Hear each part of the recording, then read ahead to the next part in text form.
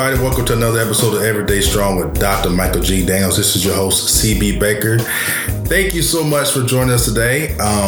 We have a great topic today, which is our pastor is disobeying God. Yeah. And I got some questions I got to ask about that for us.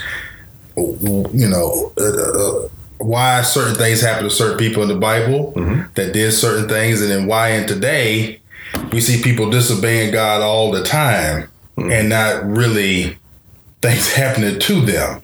So how can we justify some of the things that are in the Bible that say that will happen, but we're looking now is not happening? So that's the topic today, Dr. Daniels. So to answer some of those questions, what is going on? Did God check out, or did Jesus take over and everything is straight?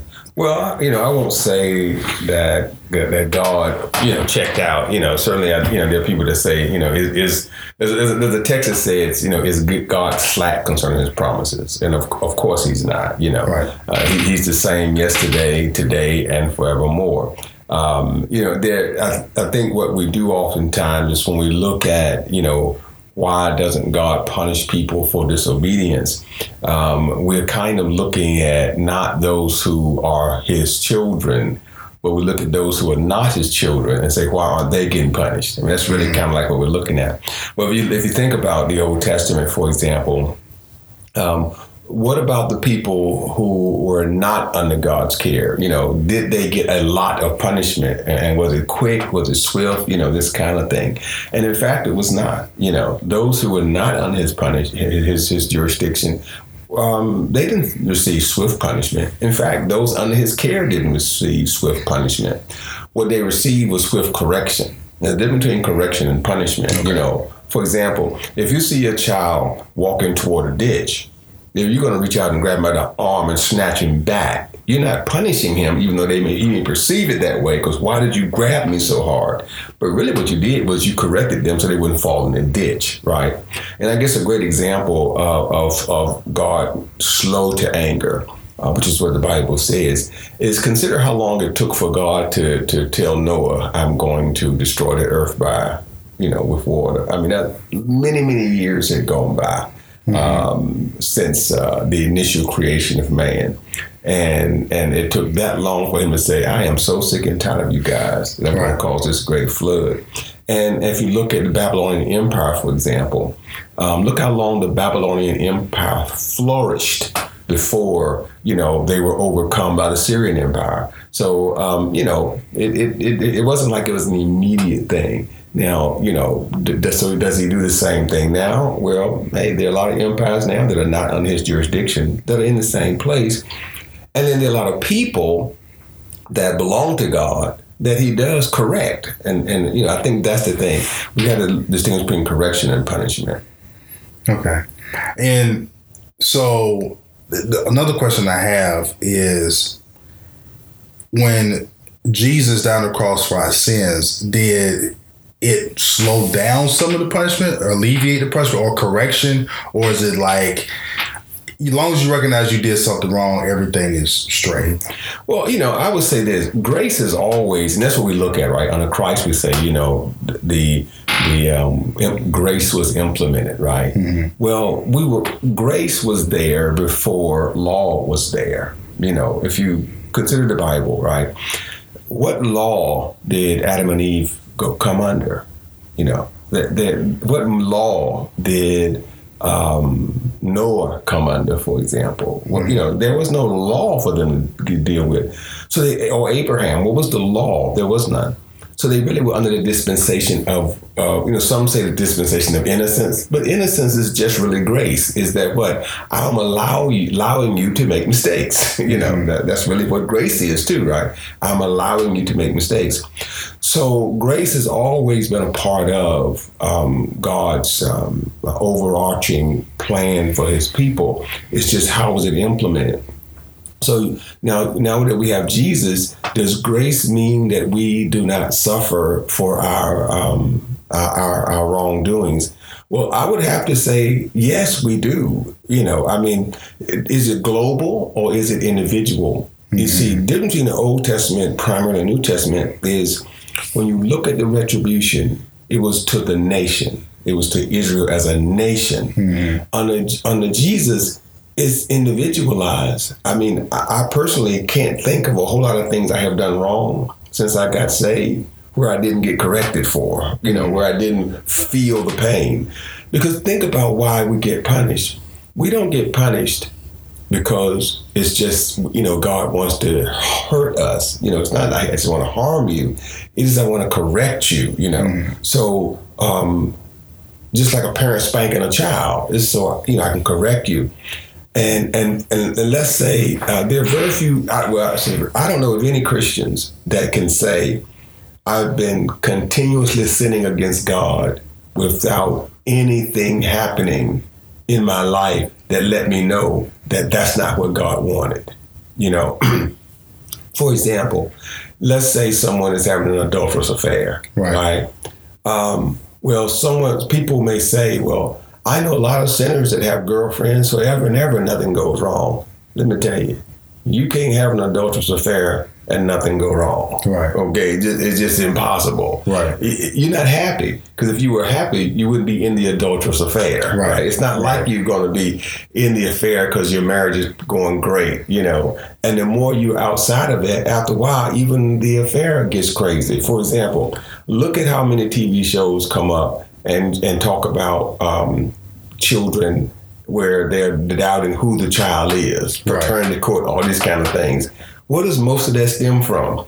You had an affair, right, out of wedlock. Right. I'm not saying that the child itself is a curse, but I'm saying, let's face it, to be a parent of a child that you don't want to spend child support money for, or to be a single parent, to have to deal with a child by yourself, that's not the most pleasant thing. Right. So the punishment is that I got to deal with the condition I place myself in, and that becomes the punishment, just like that. Now, is the Lord, striking folk dead every other day because of their stupidity? Yes, he still is. But we look at death as being, that sky's opening up and lightning flashing. But death has always been a natural phenomenon, right? Because before it was done by war, right? Well, war was a natural thing. Countries would overtake countries and folk would die. It was natural.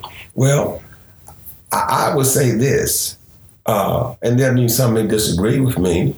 I think the fact that we have the current president is in itself punishment by God. Because what about this president makes it easy on the Christian community? Oh, nothing. Right, zero. Right. I mean, it's nothing about him being in there makes it easy on the Christian community. So even think about all the evangelicals that promote and say, we are the moral majority and we want to make sure that our leaders are moral and just and so forth and so on. And then they have the audacity to say, well, we're not electing a pastor, we're electing a president. So he can be a liar. He can be an adulterer. He can be all this stuff that in the past they wouldn't have put up with. Right. So now they put up with him, and now they got to deal with him.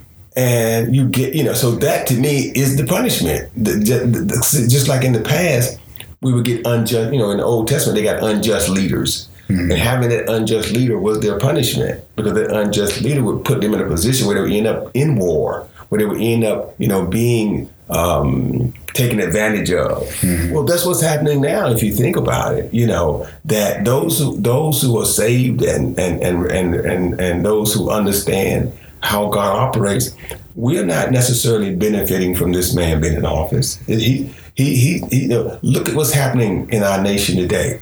Look at all the mass shootings that are happening with our kids. Right, mm-hmm. Because people are refusing to do the right thing. Right, So if you think about all those kind of things, I would say that we are in a place where God is trying to tell us something's wrong with the way you guys think.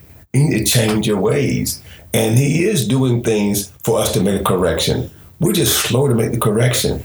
What if we had made the correction about AR-15s, 5 years ago? would have had this last mass shooting. Right.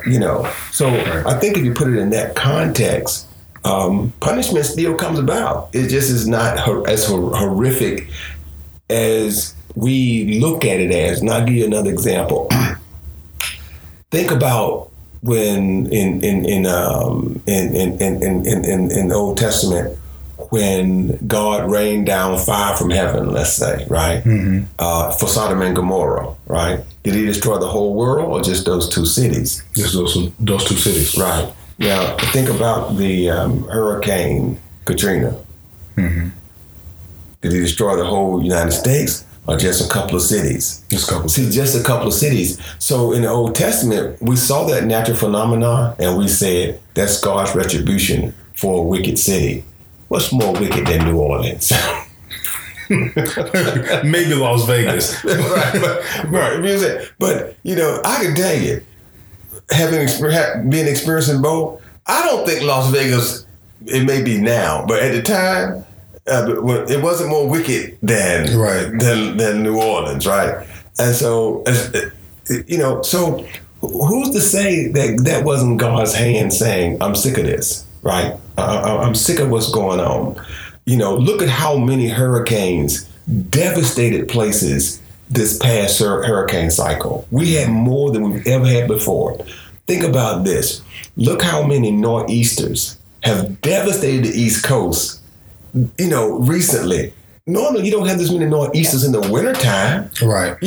But look how many we've had to devastate the East Coast. So we're just not saying that's God's punishment. What we're saying is, that's El Nino. Right. Or we're saying that's global warming. That brings me to another question is, after the New Testament was written, and it seems like the books was closed, why wasn't there any more books written? And why is there any books written today? Like you just got through saying, all this stuff is still stories that need to be told, sure, but there's no quote unquote books written that we call the Bible. Right. See, a good question. And here's really what it boils down to.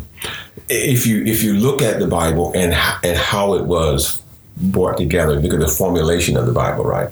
You have the Old Testament and the New Testament, right? And in between the Old Testament and New Testament is a period of time of approximately 400 years. If you look at it from a secular standpoint, then we call it the Dark Ages, right? From history, we call it the Dark Ages, right? That time. There were some books written during that time. They just weren't canonized, or they weren't brought together in the Bible. Mm-hmm. Because the Bible that we look at, there were many more books written or things written that are not in the Bible that we consider to be the Bible. It's just what happened that there are a group of wise men got together and they made a decision to say which of these things do we think are authentic word from God that are contained in this book. So if you look at the New Testament, what you have first of all, you have the gospel writers, right? Mm-hmm. Matthew, Mark, Luke, and John. And those are individuals that wrote to give a biography of Christ, right? The rest of those are mere letters. They're not really historical in nature. They're letters, other than the book of Acts. They're letters where different men that were commissioned by God, they wrote to deal with specific issues in a church. Mm-hmm. And so those letters were preserved, so it'd be really kind of like preserving a sermon, to that particular body. Right. And they were saying because those, some were specific, some were general epistles, we call them. And because of the information contained in them and the fact that they were saved over this long period of time, it was determined by that group of people that these letters are special enough that we could use this same information, in today's time to continue on, to deal with God's word. So, for example, the reason why, the book of Romans is called the book of Romans is because that's a letter that Paul wrote to address the situations that was going on there. The reason why, you have like Ephesians, because the letter was wrote to the people at Ephesus to deal with it. when you have those books that are named after, like Timothy, it's because it was written to give that instruction to that individual about some things, you know. And so those things are germane to us today, and that's how they got in there. And so really all what you have is just that in today's climate, no one has come back again, you know, and said these are the things that need to be in, you know, to expand the Bible, let's say. Right. Because remember, the Bible was not put together in Jesus' time.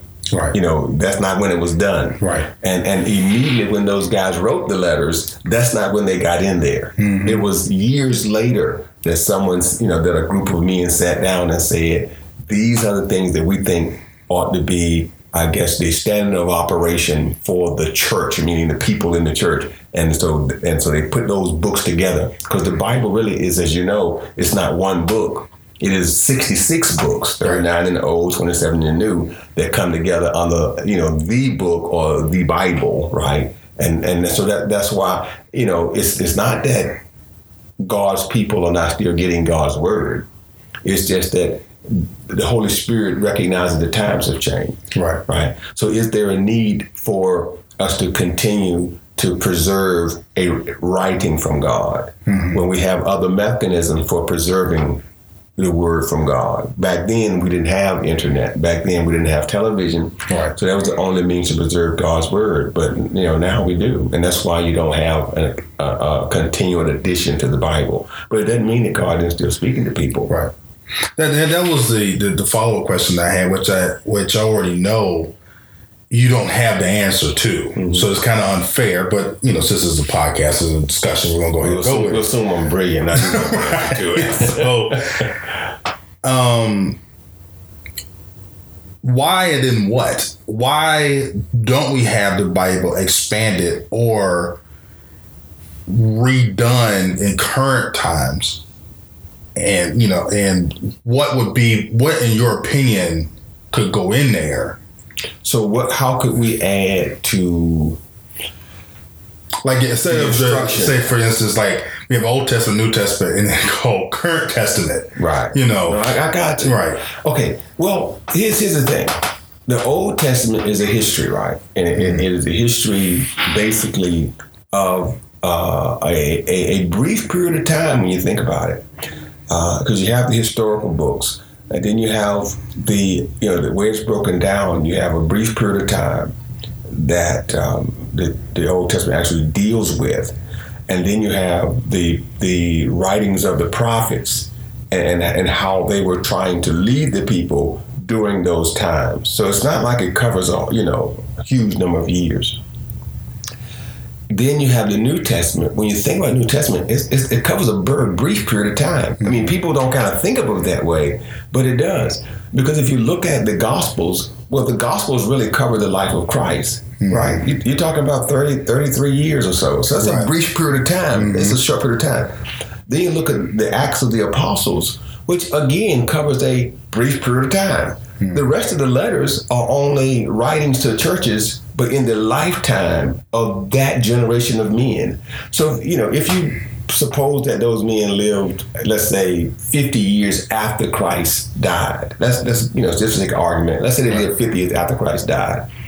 And we'll even stretch it and say they lived 70 years after Christ died. That would mean that the New Testament would only cover a period of time of about 100 years, right? Which is really brief considering the whole history, right? Of what happened from the birth of Christ, to where we are in 2018. That's a whole lot. That's not in there. So the reason why we don't do it that way is because the New Testament is composed of information that was directly from the mouth of Christ, with the exception of one apostle, okay? Because those were first-hand accounts. John was a first-hand, he's with Christ, so it's a first-hand account of what Christ told him. So what you get in Matthew and Mark, what you're getting is those who were there to write about Christ. None of us were there, so we can't really write about Christ, what I'm saying? So we don't have the history to write about him. And of course, Luke was not there. He was living in that time period, though. But he got it from, believed to have gotten it from other apostles and wrote his, But he was there when the apostles were going about doing their work. So the Acts, Luke, he's there, so you can get that firsthand knowledge. The letters are letters that the apostles wrote to various groups of people. Well, we're not, we don't have that firsthand revelation. So anything that we would do would be secondhand. Right. And so the Bible is not secondhand material. The Bible is firsthand material. Right. And you don't want secondhand material because secondhand material takes you away from facts. Right. Right. You start getting into opinions. Right. Now you start getting into opinions. And that's what you don't want. You want the facts, as they would say, just the facts, ma'am. Just the facts. All that stuff we don't Now, need. a person that is Catholic could say, well, the Pope could write. He could write a book. Certainly could, based on what they think. Right. Now, but according to the Pope, the way the Catholics operate, that is a part of canon. Right. See, we don't look at it as canon, but they do. Right. And so that's why the Pope can put an edict out, and as far as they're concerned, that's direct from God. The Pope is considered God's viceroy on earth. Right. Right. So when the Pope says you cannot use birth control pills, it's like it was another book in the Bible that says you cannot use birth control pills. So that is how they view it. Right. We just don't, because we don't view the Pope. With those, I say we meaning Protestants. Right. We don't view the Pope as being the only mouthpiece that God has, and so we haven't looked at it and said, well, the Pope's edicts need to be canonized as a part of the Bible. But you're right. If you are Catholic, they look at that just like they look at any book in the Bible. Now, for lack of a better term, playing devil's advocate, if God did speak to the Pope or say our cardinal, and he came up to you and said, God spoke to me and said X, Y, and Z, how would you take that? Well, the Pope, a whole lot of folk that came up to me and said, God spoke to me. Right? Right. Here's the thing. The Bible says that we ought to try every spirit, right? So whether you be the Pope, whether you be another pastor, whether you be another individual, right? And try every spirit.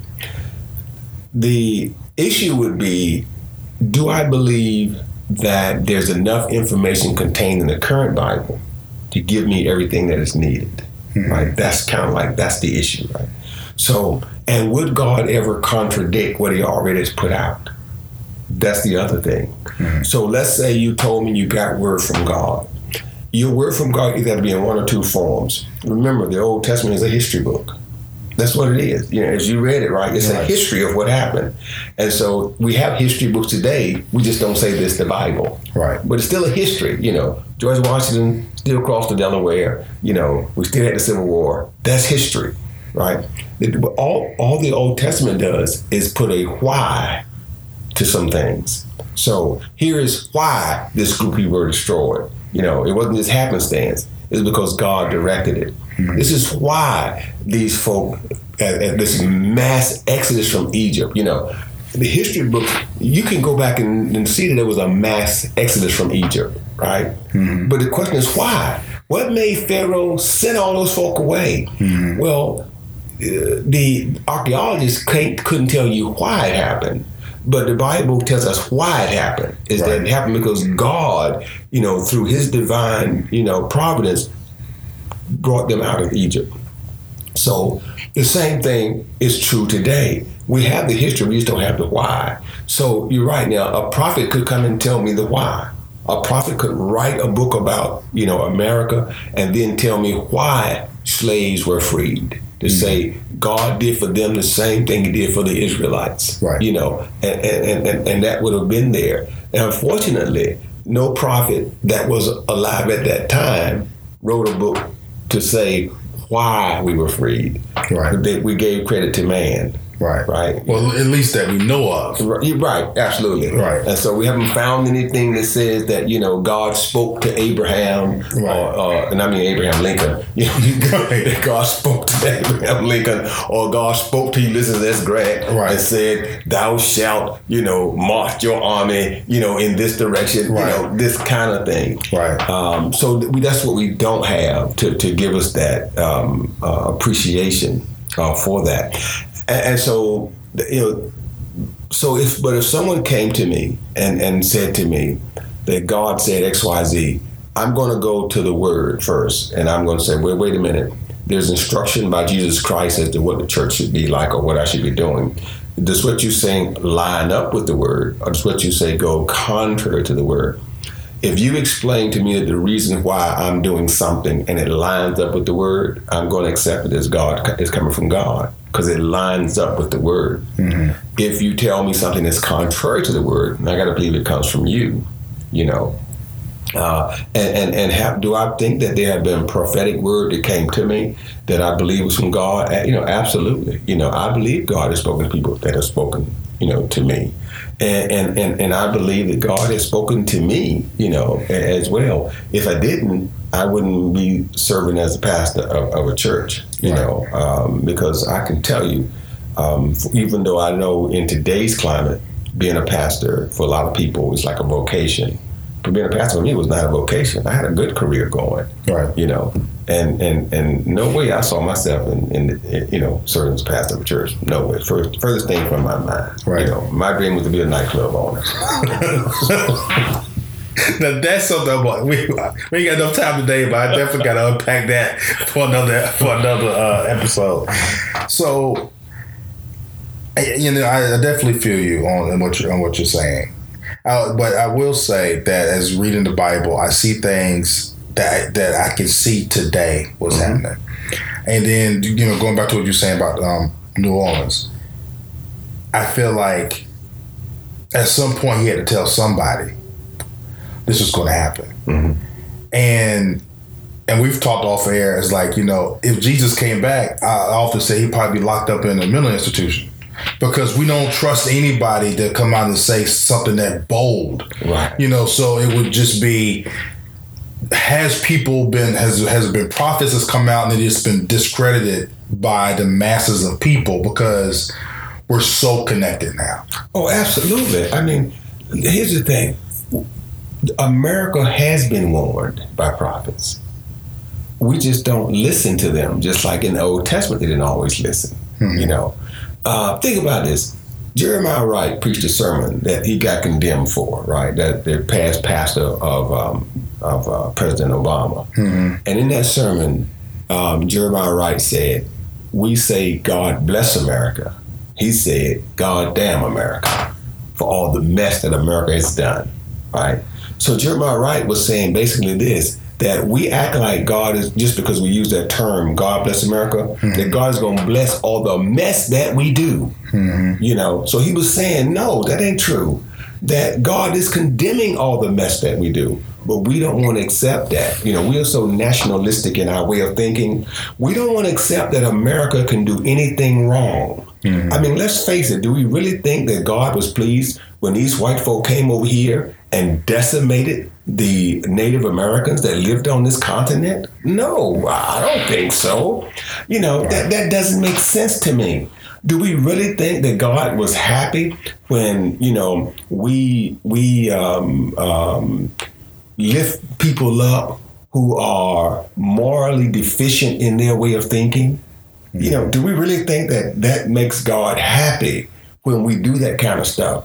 And when people talk out against it, you're right. We just push them to the side. Mm-hmm. And so look at all the people that have said, right, that this is the most corrupt, the most misogynistic, the most vile president we've ever had. Look how many people have said that. Has America listened? No. And so perhaps that's why God is sending all these plagues of nor'easters and all these things and all those hurricanes. Think about after this man got elected, how many hurricanes hit the area. Right. I mean, it was like boom, boom, boom, boom, boom. Mm-hmm. Well, perhaps it was God saying, I don't like what you all have just condoned. I don't like it. I don't like it. So if that be the case, see, if it was Old Testament, we would have immediately said, God don't like what we just did. Mm-hmm. We need to change up and get right. Or I'll take that back. Somebody would have said it, because even in the Old Testament, folks still did what they were going to do, right? Even though they were, getting punished. Isn't that what we're doing?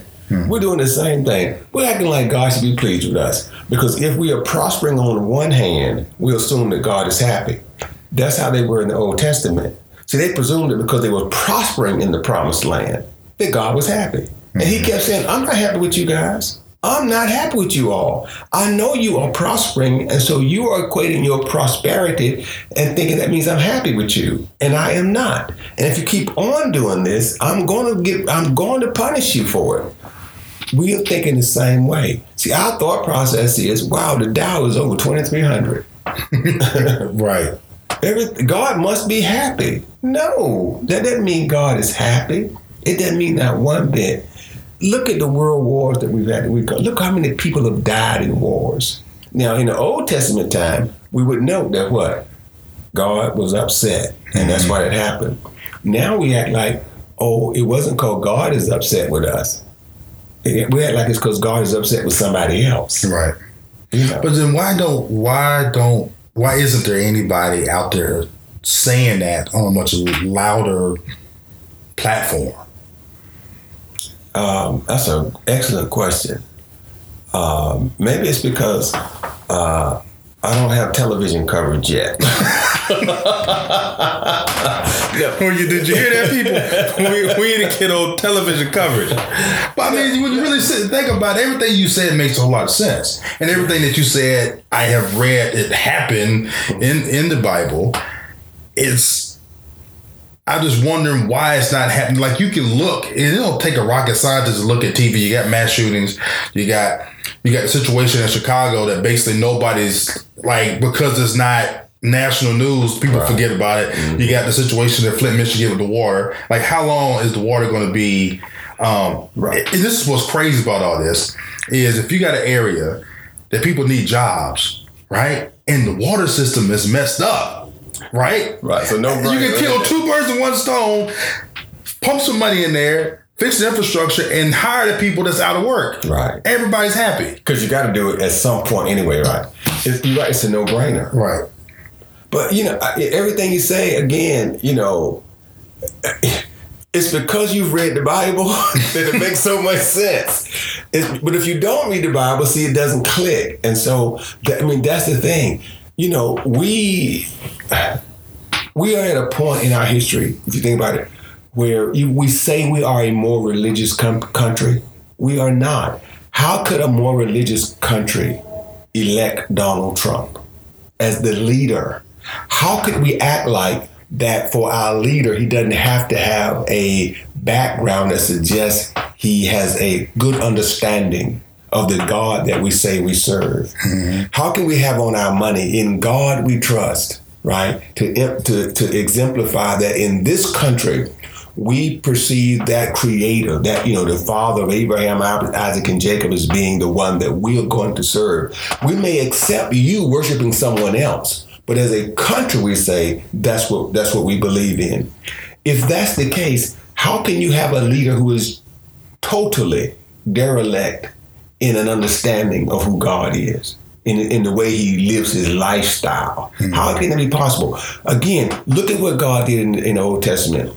They did at times select leaders that were not what God wanted. But that's when they went through wars. That's when they went through famine. Mm-hmm. That's when they went through all that stuff because of those kinds of leaders. Now, did the rich suffer during those times? No. It was always the poor that suffered. And it's and the middle, what we would call the middle class, that suffered the most. The only thing the rich did was just end up getting killed somehow, either through war or they got sick and died, this kind of thing. Well, the same thing happens today, and so we're in that same place, and we, the irony of it is this, is that here's what the people said: we love God, we love the Lord, and yet here's what they say: we cannot elect Hillary because she is a liar. Remember, lying Hillary was the term. Lying Hillary. As if Donald Trump was not lying himself. Mm-hmm. And now they say, we don't care if he lies. Right. But then you care if Hillary lied. They don't care if he said that he gropes women's, private parts. Right. We don't care about that stuff. So, we're in the same place that they were in when people were crying out. I mean, people are crying out. It's not like they're not. Most pastors are preaching sermons that cry out, that say, hey, listen, we need a change, that we need to care for those that can't care for themselves, that we need to, put money in the schools, that we need to deal with those that are homeless. And, most pastors are talking that kind of talk. And they always have. The prophets always did, mm-hmm. But the prophets were not listened to by leaders.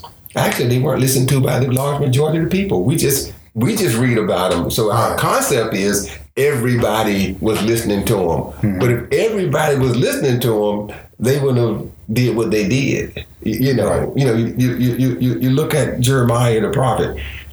They don't call him the weeping prophet because everybody listened to him. It's because of the opposite. They didn't want to hear what he had to say. They listened to those prophets that told them everything's going to be all right. See, the ones that said everything's going to be all right, they elevated. Mm-hmm. And the ones that said everything's not going to be all right, they put them in stocks. They threw them in, the whale. They put them to the side. And that's what happens now. You have some people that are saying everything's going to be all right. You think about the churches that are the biggest churches.